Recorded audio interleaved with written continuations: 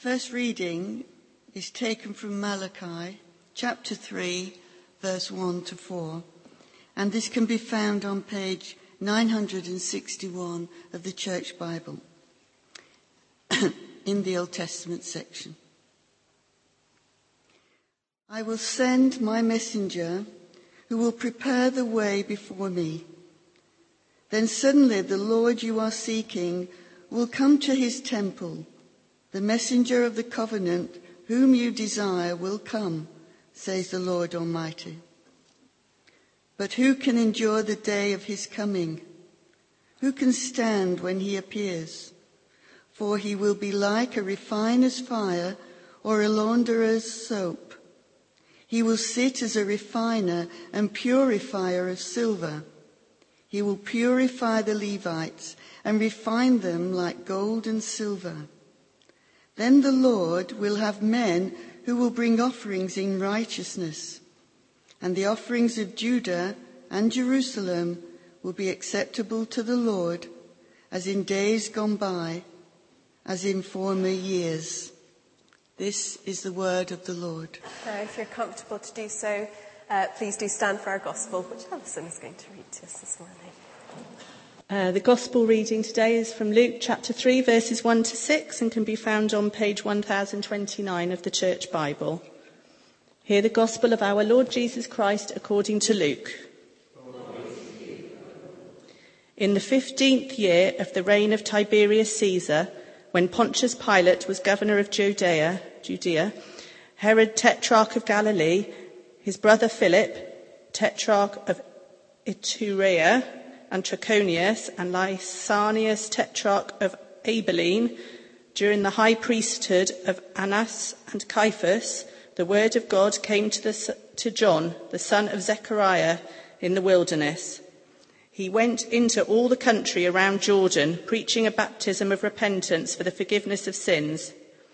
As it is written in the book of words of Isaiah the prophet, a voice of one calling in the wilderness, prepare the way for the Lord, make straight paths for him. Every valley shall be filled in, every mountain and hill made low. The crooked road shall become straight, the rough ways smooth, and all people will see God's salvation. This is the gospel of the Lord. So may I speak in the name of the Father, and of the Son, and of the Holy Spirit. Amen. Mind you, it's lovely to have the Son's presence, isn't it? To be worrying about it. It's beautiful. So that's good news this morning. So good news, exciting news, challenging news, alarming news. All need to be delivered quickly, urgently, reliably, and to as wide an audience as possible. So we may have news of a new monarch, of a rapidly spreading wildfire, a terrifying earthquake, a rising flood, a shooting, a new birth, a sporting win, an election result. And the news has to be spread effectively and well. The internet, social media, all of our technological gadgets have had a great impact on the way that news is sent, the way it's made, reported, and spread. As we know, it goes viral very quickly. I was touched with the story, you probably saw it too, it's nearly a couple of weeks ago now. A boy who sent a birthday card to his dad, who died, sent it to heaven, and he received a touching letter back from Royal Mail to say it had been delivered safely. So messages are important. But to be affected, they have to be sent, they have to be given, have to be delivered. Whether they are handwritten, sent electronically or spoken. But in times and ages gone by, things were quite different, and the news was reported differently. Over many years I've gone to Cromer and there, because my friend lives in Cromer, and we've been to the carnival, and there's always a little bit of competition between the town criers of Sheringham and Cromer, which is about a few miles between, and that's how the carnival is opened, with the town crier. And in ages gone by there would be heralds, messengers, couriers. We still have those on bikes and things, don't we? These are all names of those who reported news in those days. Those charged with spreading the news to as many as people as possible and as quickly as possible. Now, our two readings today are linked. They are linked because they both have messages and they both have messengers who speak to the people of their day, and therefore they speak to us as well this Advent. So let's look and see what they said in more detail.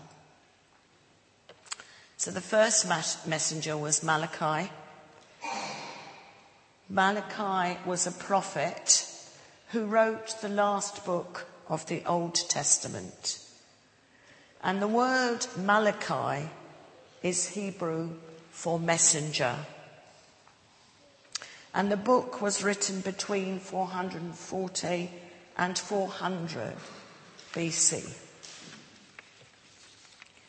The message comes from God that he will act in power to fulfill his word.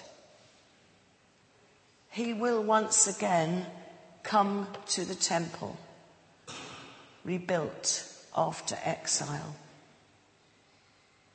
But before the Lord comes, the prophet was speaking to the people to get them to turn back to God, to make preparations, and to recall them to their covenant relationship.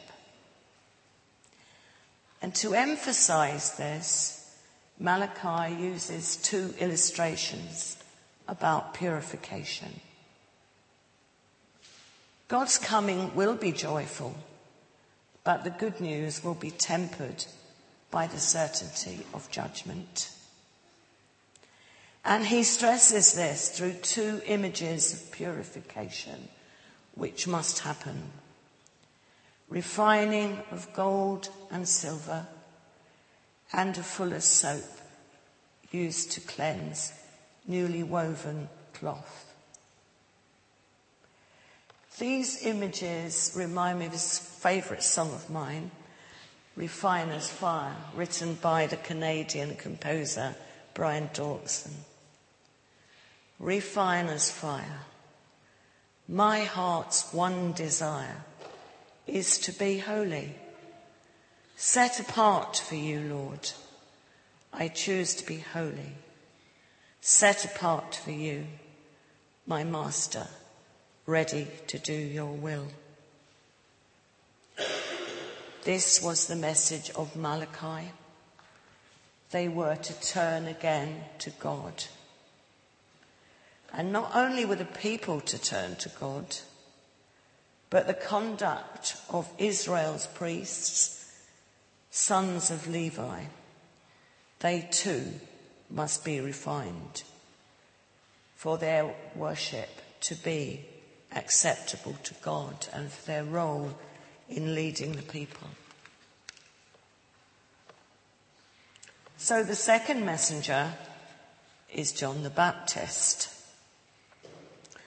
So it was a very long period in which the voice of the prophets were not heard.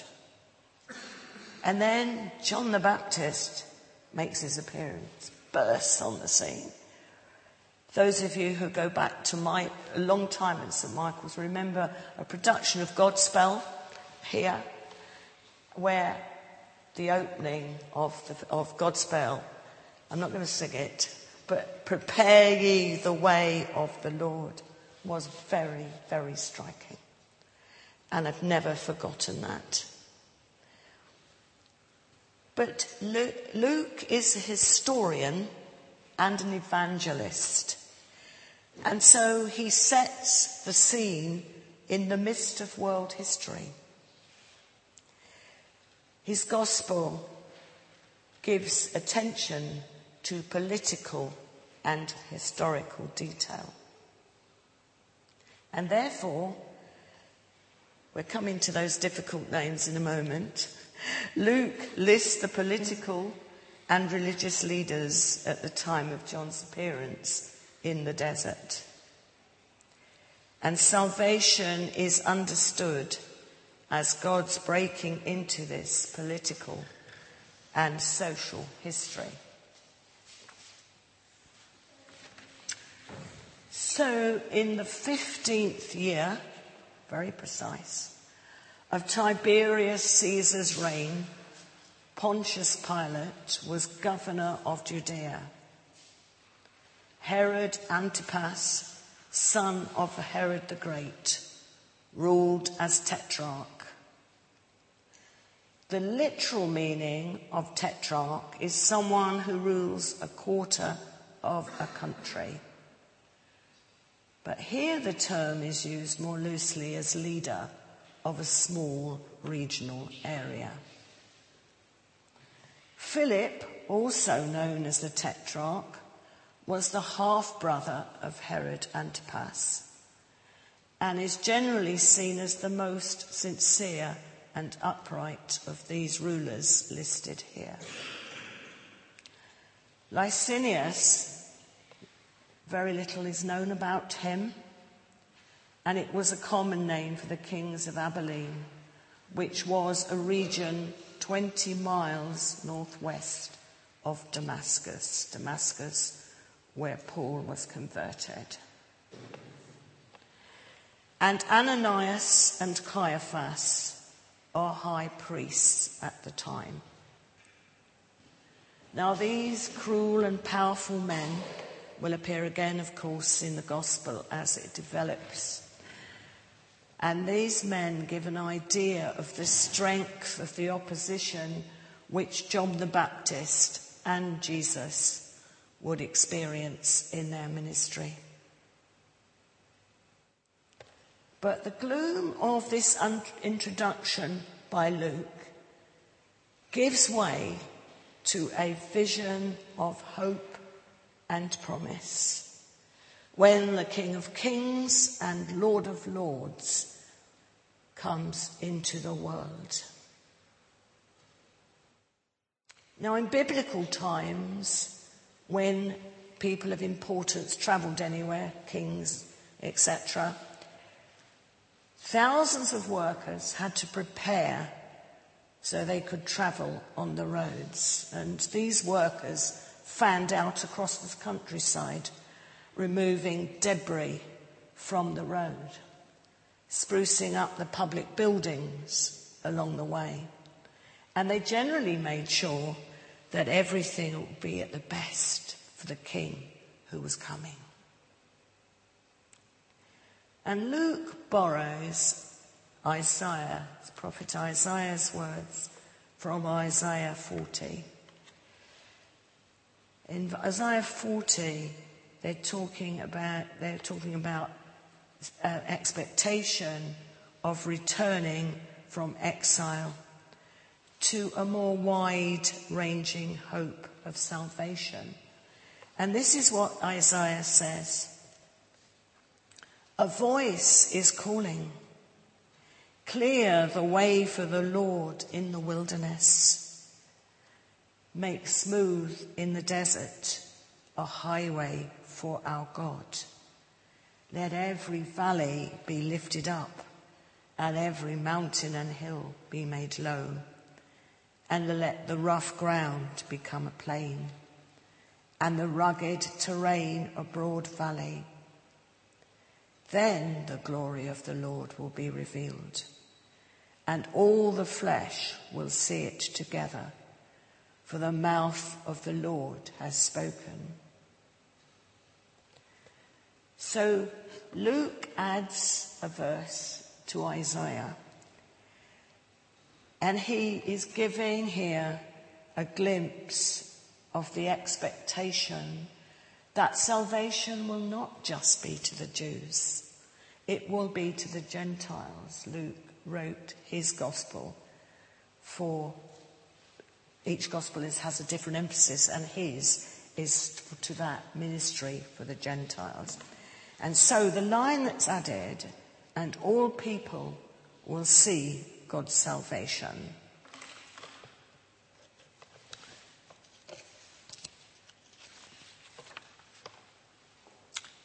So Luke himself, a Gentile, asserts from Scripture that all people, not just those who were in the original covenant, the Jews, would see God's salvation in Jesus Christ. So Jesus is revealed as the Son of God through Malachi's prophecy and John the Baptist's ministry. And we can learn from these two messengers that preparation for the Messiah, then as now, requires a conversion and a transformation of the heart and mind. The wilderness is often associated with the place where God speaks to his people over and over in the Bible. Just to mention a few, it reminds us of Exodus, of the Mount Sinai where the commandments were given, and the return of the people, Jewish people, from exile. So John went into the country around the Jordan, preaching a baptism of repentance for the forgiveness of sins. And Luke links this text with the Old Testament and Jewish tradition.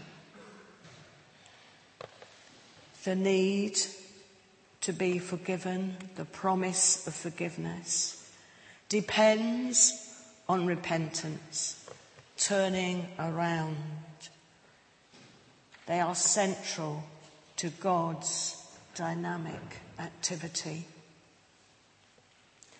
And John's call for repentance is linked to the offer of God's grace, symbolized by baptism.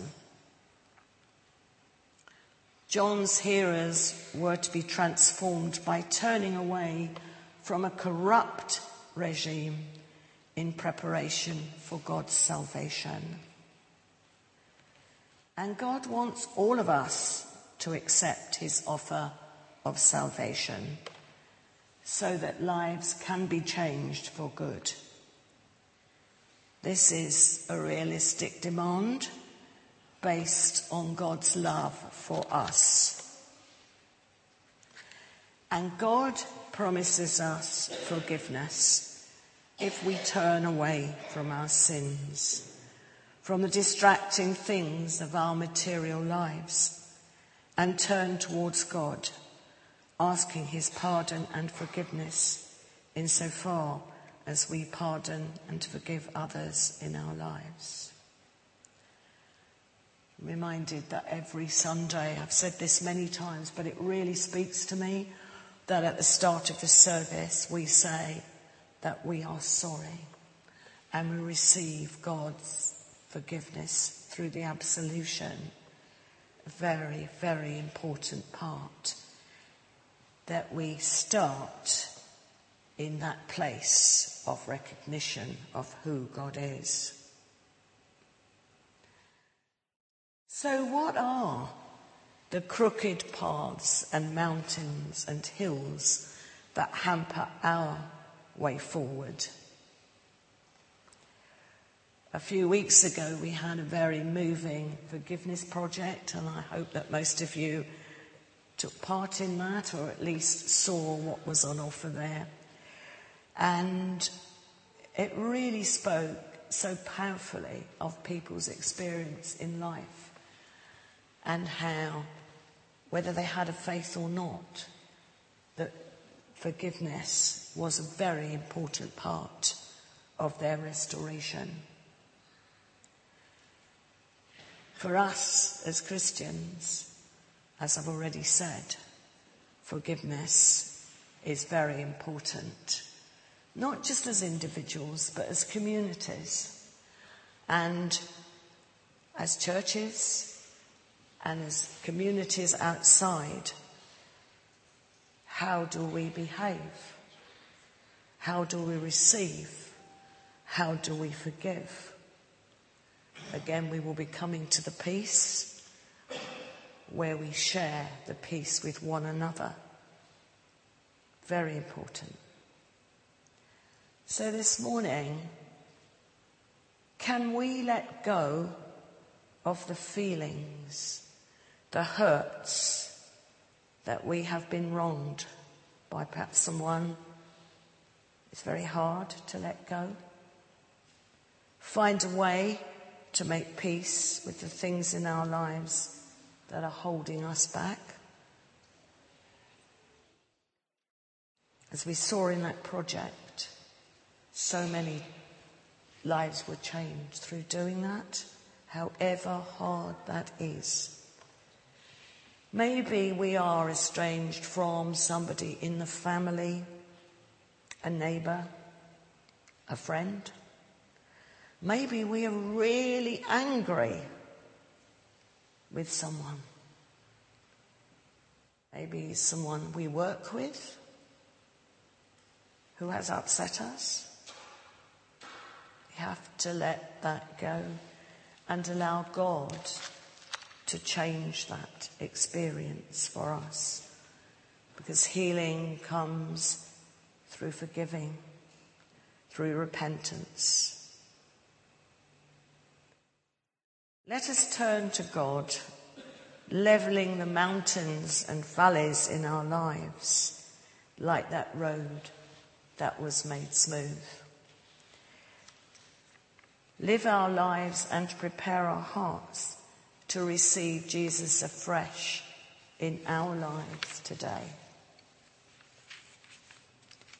In Luke chapter 7, verse 28, Jesus identified John the Baptist as being among the greatest prophets. It said, "I tell you, among those born of women, there is no one greater than John." After all, God granted John the unique honour of introducing the Messiah to the nation of Israel. John described Jesus to his people and said in John 1:29, "Behold the Lamb of God who takes away the sin of the world." The message, the gospel, in a nutshell. The good news is in John 3:16 and 17. "For God so loved the world that he gave his one and only Son, that whoever believes in him shall not perish, but have eternal life. For God did not send his Son into the world to condemn the world, but to save the world through him." John's preaching of the coming of the Lord is a key theme of the Advent season. As John's message prepared the way for Jesus, we too are called to prepare ourselves for Jesus' coming. We respond to John's message by repentance and reform of our lives, and by sharing this good news of Jesus' love with others.